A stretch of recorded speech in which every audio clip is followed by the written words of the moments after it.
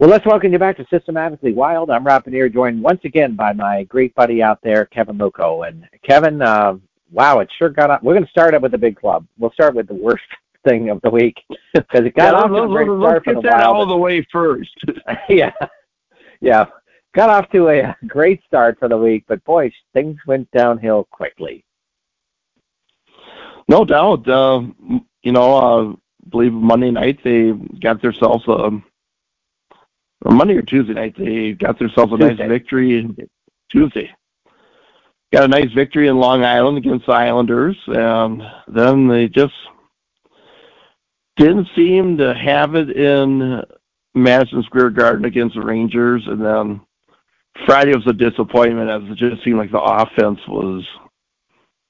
you could have put a soccer net in. I don't think they were going to hit it with shots. It was brutal. But then Sunday night against Dallas, everything just came crumbling down, and it just resulted in a very ugly 8-3 loss to the division rival Dallas Stars. Well, before diving into each of these games, Tuesday they had the victory over the Islanders. Then a big deal is made by the organization, a couple trades. And so let's talk about those a little bit first, Kevin. So your thoughts on the deals, and give us some details for fans out there wanting to learn a little bit about the trades themselves. Well, I believe the deal number one was the Calen Addison trade, where Bill Guerin just felt like that Addison had peaked in Minnesota, and they just felt like they weren't going to get what they needed out of Addison, and sometimes with guys it's just best to cut bait, move on, and sometimes, it's the old adage where, a change of scenery will do a player a good. So even though Addison was one of the main power play guys with Jared Spurgeon coming back, Addison wasn't as needed on the power play, so he was dealt to Anaheim for a draft pick or forward Adam Raska, who will remind me to bring up when we talked about the Iowa Wild, because Raska was sent down to Iowa to play with them.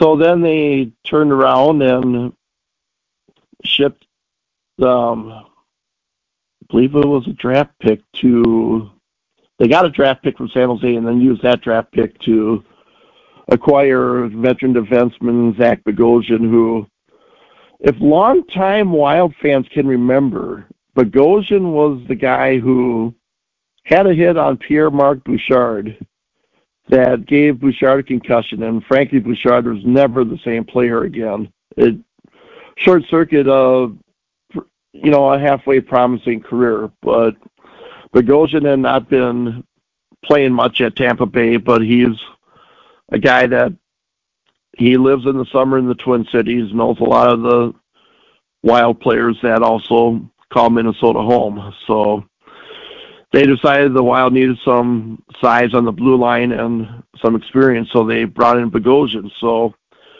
when you leverage those two trades, they basically traded Addison for Bogosian and Adam Raska. And as Kevin said, a 7th-round draft pick sent to Tampa Bay for Bogosian. And when the trades were made, I know you were feeling very bad for Addison heading his way to San Jose. It's tough because, I spent a lot of time watching him play for Iowa, and I just thought that, he was like one of the cogs in the Jason Zucker trade a few years back, so you knew that he had come with credentials, and I just felt like he had become a pretty complete player, but there's just something just didn't click in Minnesota, and unfortunately, Addison's time as a Minnesota Wild was pretty brief. Well, let's begin with that Tuesday night contest. A 4-2 victory for the Wild. Marc-Andre Fleury, very good in this game, Kevin. 27 saves on 29 shots against him. The team got off to a 1-0 lead when Marone scored his second goal of the season. He would add an assist later in the contest. New York battles back with 2 goals, wind up taking the lead, but it is 3 unanswered goals from that point, including the 4th goal of the season from Kaprizov that gave the team the lead, and Eriksson Ek with his 7th goal of the season to give them the seal the victory for the club. And New York is you start out on these road trips and you head out into the Metropolitan Division out there, a place where they spend a lot of time in the early part of the season right now. But that's not an easy little travel through New York. So coming away with a victory like that, you thought that was going to be a start to quite a road trip for the team. When it was coupled with that big overtime win against the Rangers a week ago Saturday, you thought, okay, maybe this team is headed in the right direction. Well, that was the hope, Kevin, but things turned quickly. A couple nights later... Well, they say, Rob, hope in one hand and you know what in the other. Yeah, that's very true. A fall behind 1-0, but Brendan Duhane scores his 3rd goal of the season to tie the game in the 2nd period. Then it is all New York in the 3rd as they score 3 unanswered goals to come away with a 4-1 victory. Fleury stops 24 of 27 shots, and this game played pretty well out there, but the team sort of collapsed in the 3rd period, and he was left holding his hat right there for them. So, just got beaten, I think, by a New York Rangers team that looked a bit hungrier that night. No doubt the Rangers were looking for revenge after giving up the big lead in Minnesota the previous Saturday. So, yeah, that's what you get, when you schedule these games where teams only see each other one time a season, but they're within a short time of each other. Frankly, I like it. I think it adds a little bit of intensity to it. We saw the same thing with basically a home and home with New Jersey a week before, but eventually Islanders team that was a little more talented came away with the victory even after using Louis Domingue, who they had just called up from the AHL. So basically the Islanders were on their 3rd string goalie, but like we've seen with Minnesota, they just sometimes have a way of making the most obscure goaltender look pretty darn good. On Friday night, the team travels north to head to take on the Buffalo Sabres. Kaprizov scores his 5th goal of the season to tie the game at 1 in the 1st period. Buffalo gets a goal in the 2nd, adds 1 more in the 3rd. Eriksson Ek with his 8th of the season to cut the deficit to 1 on the power play. But it's just not enough on this night as Gustafsson with 22 of saves on 25 shots against him. Very tough night trying to generate some offense, as you were mentioning. They just couldn't figure out how to get many shots on net, and that made for a very difficult offensive night for the team. And they were running on pretty tired legs in the 3rd period, and then they just made a ill-advised pass that caused a breakaway that ended up being the game-winning. Well, I guess it wasn't the game-winning goal, but it gave Buffalo a lead that they never surrendered. Yeah, and you hate those goals in the final minute too, Kevin. That's just, it's a gut puncher when that goes on. Well, the team finally comes home here tonight, a game that you were actually out at on Sunday night, and man, 5 of 8, Dallas goes on the power play. As you mentioned, they come away with 2 shorthanded goals in addition to that contest. That's just ugly, Kevin, on every level. It just seemed like anything that could go wrong for this Minnesota team did. The 1st period, they take a penalty within the 1st minute, and Dallas cashes in on it.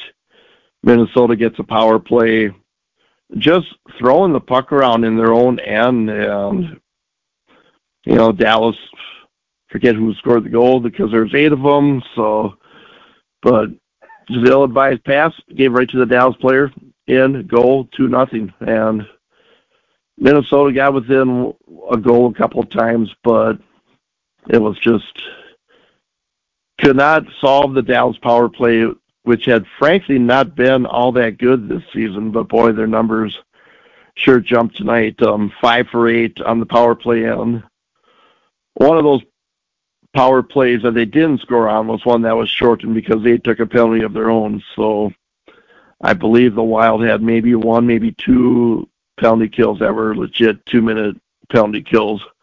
But It's just something I don't know if it's the personnel they're putting out, if it's guys not doing their job, they're not covering guys in front, because it seemed like most of the goals were from that danger area below the face-off dot in the center of the ice.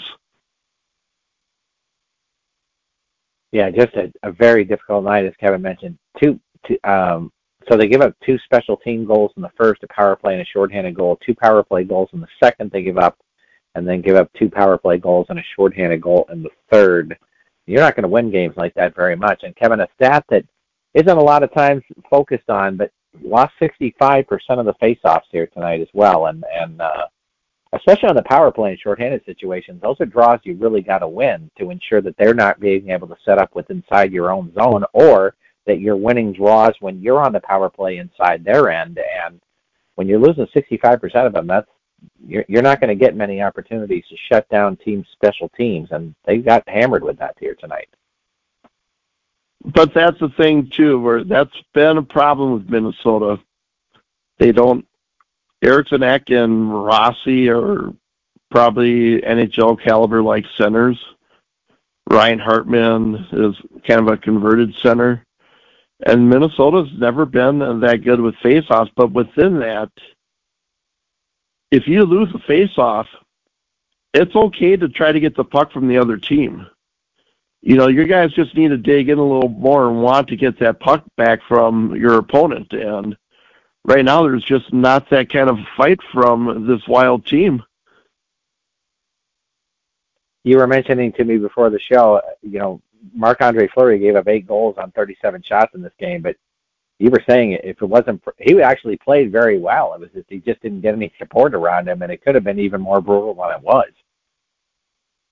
I believe he stopped like 3 or 4 breakaways, and that's just inexcusable on a level of hockey in which systems are so much a part of the game that there should not be that many breakaways in one game. That's just teams not playing their system right. They're not playing positionally sound, or they're just not focused. So Minnesota held a lengthy closed door meeting after the game tonight. So you hope maybe some things got hammered out there. In the post-game press conference, Dean Evison hinted that it was not going to be a very cheery practice on Monday before Monday night when the team takes their flight over to Sweden to do their stuff during the week before playing games on Saturday and Sunday. So we'll see what kind of leadership group this team has, and we'll see if they can bounce back from this. Minnesota Wild are currently in 6th place in the Central Division, 5-8-2, 12 points. They are 3 points behind Arizona for 5th, and 2 points ahead of both Chicago and Nashville for the final spot in the division right there.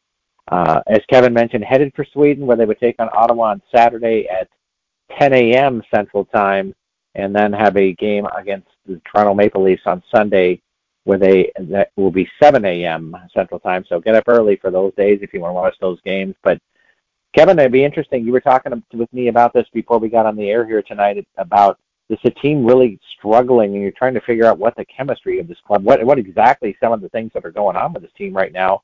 How do you see this road trip impacting the team? It could be a positive, as the team does have plenty of Swedes playing for them, that this could be a thing that could spark this team with these guys coming back home and getting to play in front of their family and friends for a couple games. So Toronto's not going to be an easy task, obviously. Ottawa is an improving team, so no cakewalks in either game, but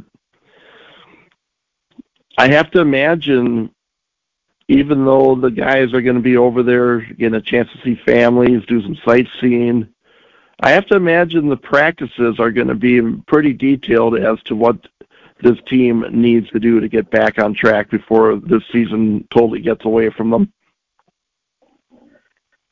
Well, Kevin, it was a brutal week for the NHL team, but the minor league teams were spectacular. The Iowa Wild go 2-0. The Iowa Heartlanders go 3-0 during the week, a 5-0 week for the two minor league clubs.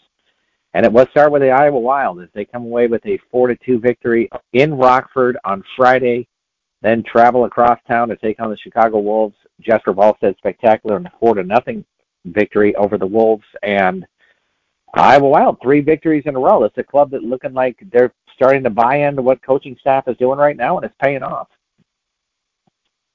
Yeah, not to mention the excellent goaltender Jesper Wallstedt, who followed up his AHL Player of the Week honors, and you got to wonder maybe he's going to repeat those honors. But he's been a rock for that team in between the pipes, and he was rewarded by it by getting both starts on a back-to-back on Friday and Saturday. And like you said, some guys, the top lines are doing what they have been expected to do for Iowa. They're getting offensive production, and especially Jake Lucchini, who's been on a nice roll.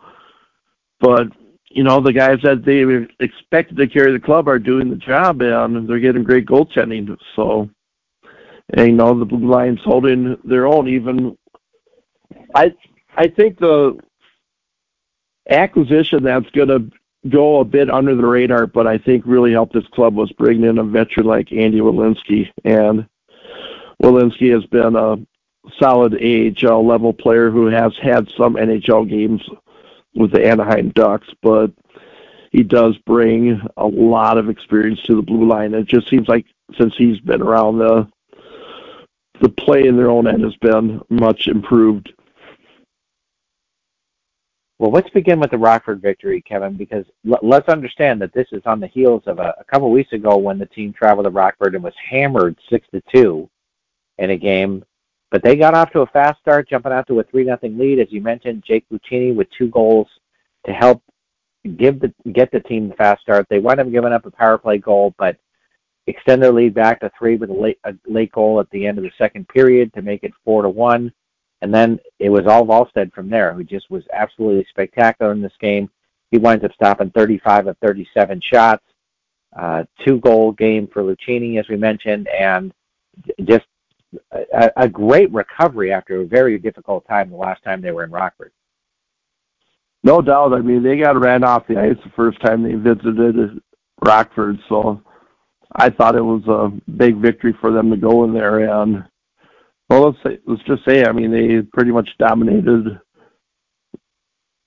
the first 2 periods, and then with the big lead in the third, they were outshot 18-7, but they still didn't really give Rockford much of a sniff. So thought it was a very solid road victory for Iowa. Couple it up on Saturday with 4 goals on 20 shots against Chicago on Saturday night to come away with a 4-0 victory. 4 different players scored goals in the game. Adam Beckman, with the leader on offense, had a goal and an assist in the contest. But the big star of the game, once again, Wallstedt, as he winds up stopping 24 shots in this contest.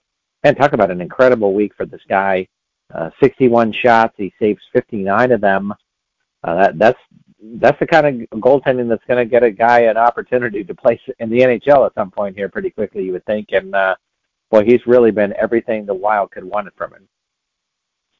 And the talk was today, Michael Russo on X commented, there hasn't been any official word made, but it sounds like Wallstedt will be traveling with the parent club to Sweden as the number 3 goalie for the 2 games. So if there is an injury with one of the top 2 goalies and he does play, I think there's something where it won't go against the salary cap. So basically the only way he will play is if there were an injury with one of the 2 other goalies. But, for him too, it'll be nice for him to be around the big club and get a chance to go back home to Sweden for the week too. So, it leaves a hole with Iowa, but Zane McIntyre has been solid as of late, so I don't see Iowa dropping off much without Wallstedt in the net. Got to believe Hunter Jones makes a trip across I-80 to get back in Des Moines to back McIntyre up for the weekend as Rockford comes to town, Kevin, looking to get a little payback after dropping that 4-2 loss on Friday. But Iowa's been very tough against the Ice Hogs on their own home ice. So this is a good test for Iowa as they hold I believe, a 3-point advantage over the Ice Hogs here in the Central Division as you and I are speaking, and that is correct at 6-5-1 with Rockford at 5-5-0. So big weekend for both teams playing here in Des Moines. If Iowa can find a way to win 2 games against the Ice Hogs, especially in regulation, that puts a little bit of difference between them and Rockford. When you think about the opponents that Iowa had over the weekend, I just didn't feel like Chicago brought much of anything to the table on Saturday night, and I'm thinking maybe this whole thing with not having a parent club is going to take a toll on the Wolves, that maybe it's just not going to work out this year. But then on Sunday afternoon, the Wolves shut out Rockford 5-0, so I guess you could never figure out hockey.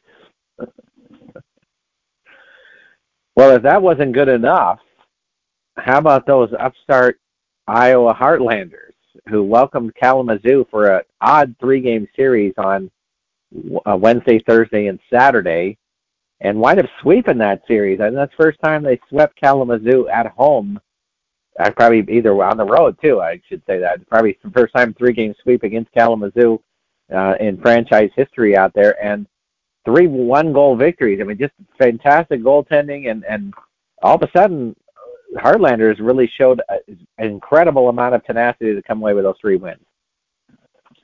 I wish we had a way to go back and listen to the show from a week ago, because I said a week ago that they had the opportunity right there. If they could run the table against the Wings, they're right back in the top 4 in the division, and that is exactly what happened. I think I said 3 one-goal victories, but it's 2 one-goal victories and a 2-goal victory.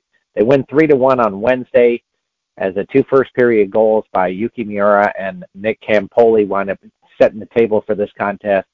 Jake Durfingler adds a goal late in the 3rd period to seal the victory.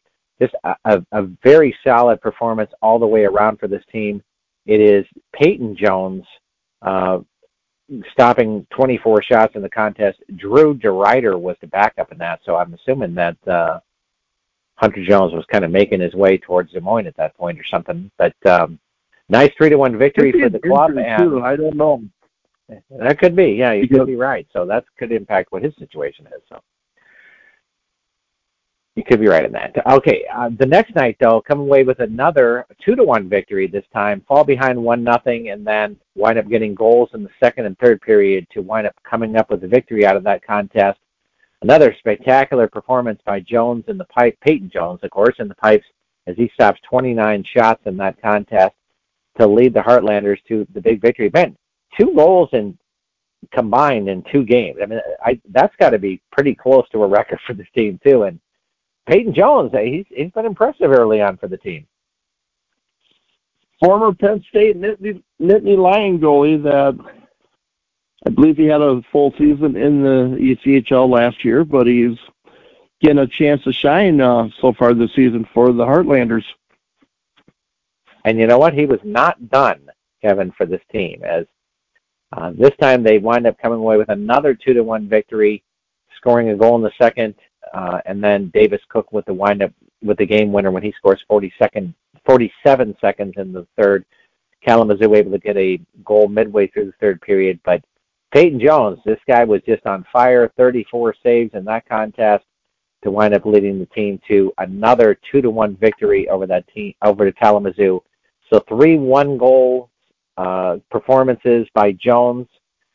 Then Penn State guy, so I know my buddy Jason Mal's pretty excited about that. But wow, I got to tell you, I was pretty shocked to see how quickly they came away with those victories, Kevin. And as you talked about, that does a significant bonus for the club here in the standings as they go to 3-4-2.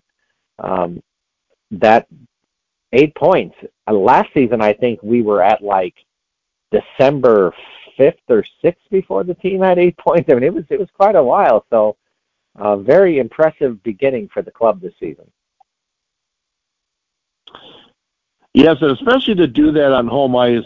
I was looking at the attendance numbers, and those are disappointing for the first two games of the series. They did not crack 1,000 fans either night. But Saturday night's win was improved.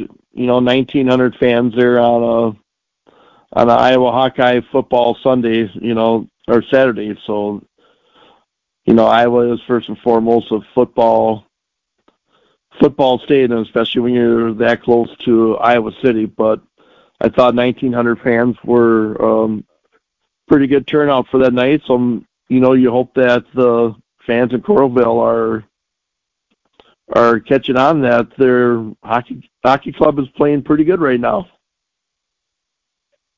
As Kevin was alluding to earlier, entering the week, Kalamazoo was at 3-3 and had 6 points, and Iowa was at 4-2 with just 2 points. And Kevin said they got a sweep. All of a sudden, you find yourself jumping over Kalamazoo, and that's exactly what they were able to do. Is the Kalamazoo Wings fall to 6th place in this division with 6 points.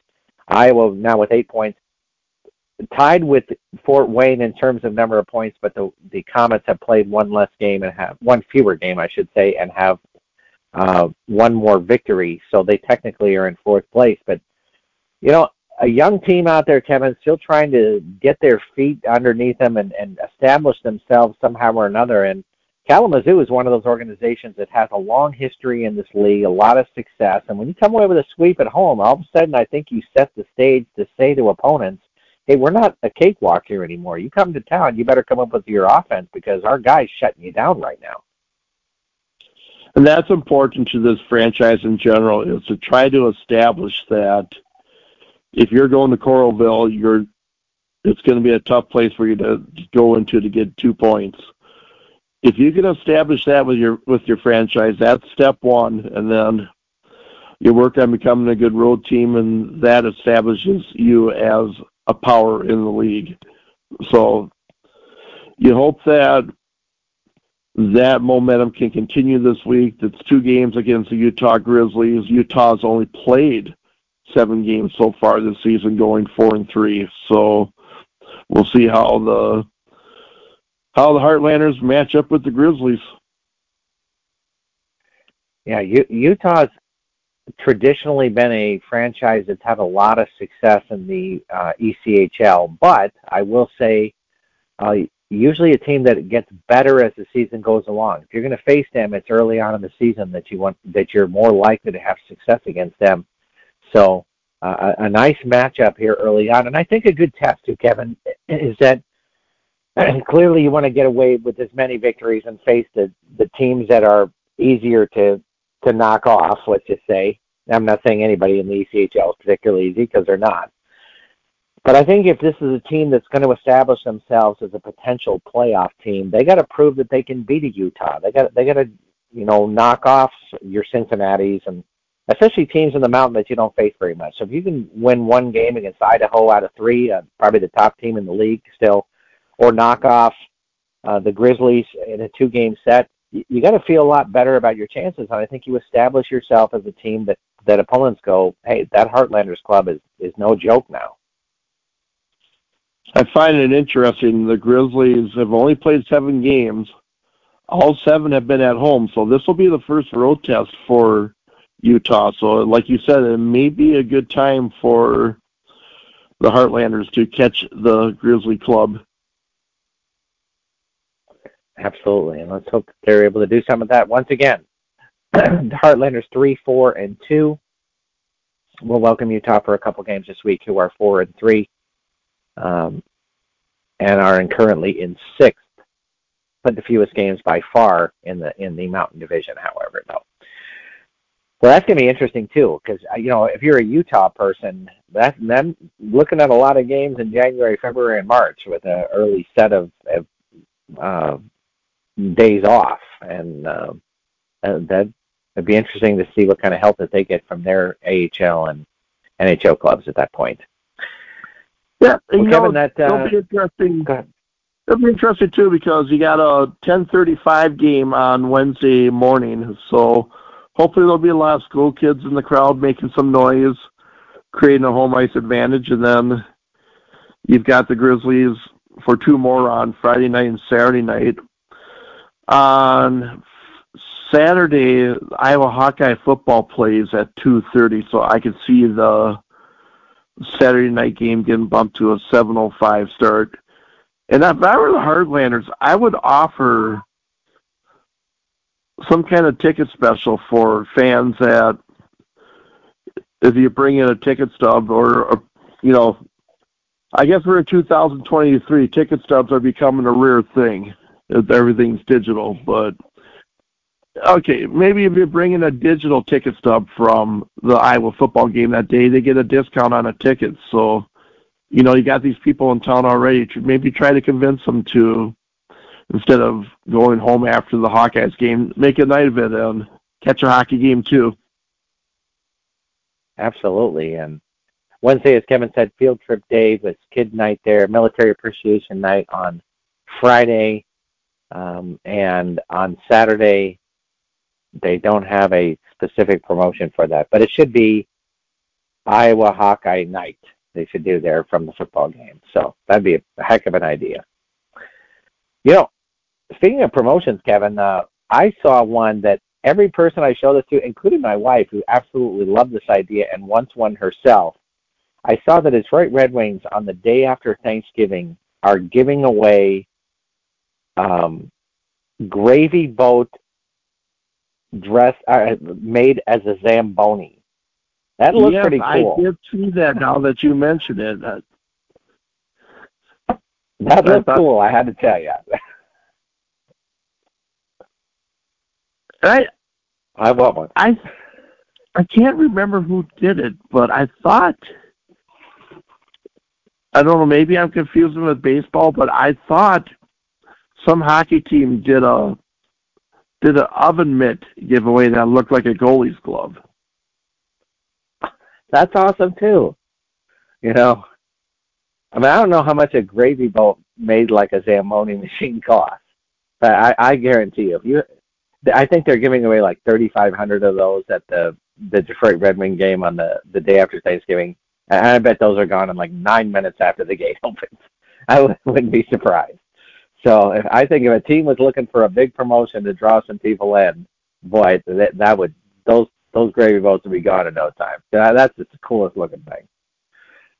And that Red Wings club, they're a young club, but they're an exciting team, and they've been playing some pretty good hockey too. I see they're getting fans back to the arena there in Detroit, so it's a good sign. Kevin, in our baseball show, we talk about promotions all the time, but I don't think we spend as much time talking about promotions here. So how about if we close out this week's show by talking about one or two, or I don't care, you can give 50 if you want, cool promotions that you've seen the Minnesota Wild do over the years that really jump out at you. How's that sound? Honestly, the Wild have really never had to get that creative with promotions. Oh, okay. So there's really not like a giveaway that just stands out as like a fun, creative, headline-grabbing sort of giveaway. And I think that's one of the weaknesses, I think, with the organization. You don't even get like a promotional schedule until dang near the season begins, and it's just the same stuff. Magna giveaway, calendar giveaway. I think they gave away a deck of cards recently. I know one year, I think the COVID hit before they had like a beach ball giveaway night. So they were giving away all these beach balls like a year or so later at the state fair because they just had all of these beach balls left over.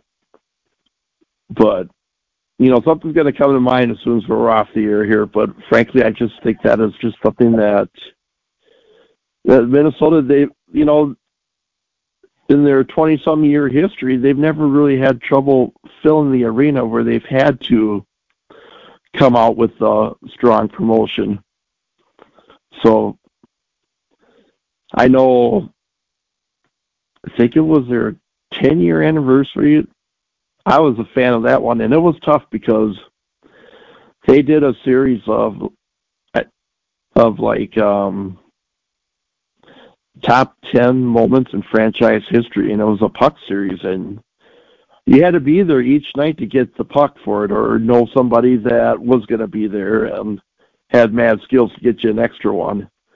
So they have done stuff like that. They did have a bobblehead series, I believe, with like the 15-year anniversary, where they voted on an all-time Minnesota Wild team, and then did bobbleheads for the players that were voted to the team. But they've never really done anything that I can personally remember that is like completely out of the box. I guess maybe the closest would be last season. I thought this was a really neat promotion. On the night in which they honored longtime broadcaster Bob Kurtz, they had a giveaway. They called it a radio giveaway, but what it was it looked like a radio, like the old time radio, and then you would push the button on it, and it would give you like all these highlights from Bob Kurtz's broadcasting career with Minnesota. So nice. If there were a promotion, I'd say that was one of my favorites. I think that was one of them, because I was a huge Bob Kurtz fan, and to this day I'm somebody that if I go to a Wild game, a lot of times it's on my own, and I'll bring my headphones with and listen to the radio broadcast. So I listened to a lot of Bob Kurtz over the years, and Joe O'Donnell, I was familiar with him even back when he was broadcasting Houston Aeros hockey. And he's come to Minnesota and just done a tremendous job replacing Bob Kurtz. I don't believe the broadcast has missed a beat with Joe O'Donnell, and I hope his career trajectory eventually gets him on TV covering Minnesota Wild. But until then, I just love having him on the radio call. Gene, you thought you couldn't come up with something. That was pretty impressive. Yeah, I just had to stall long enough to think of something. Well, right on. Well, Kevin Luckow, thanks for joining me this week. My pleasure.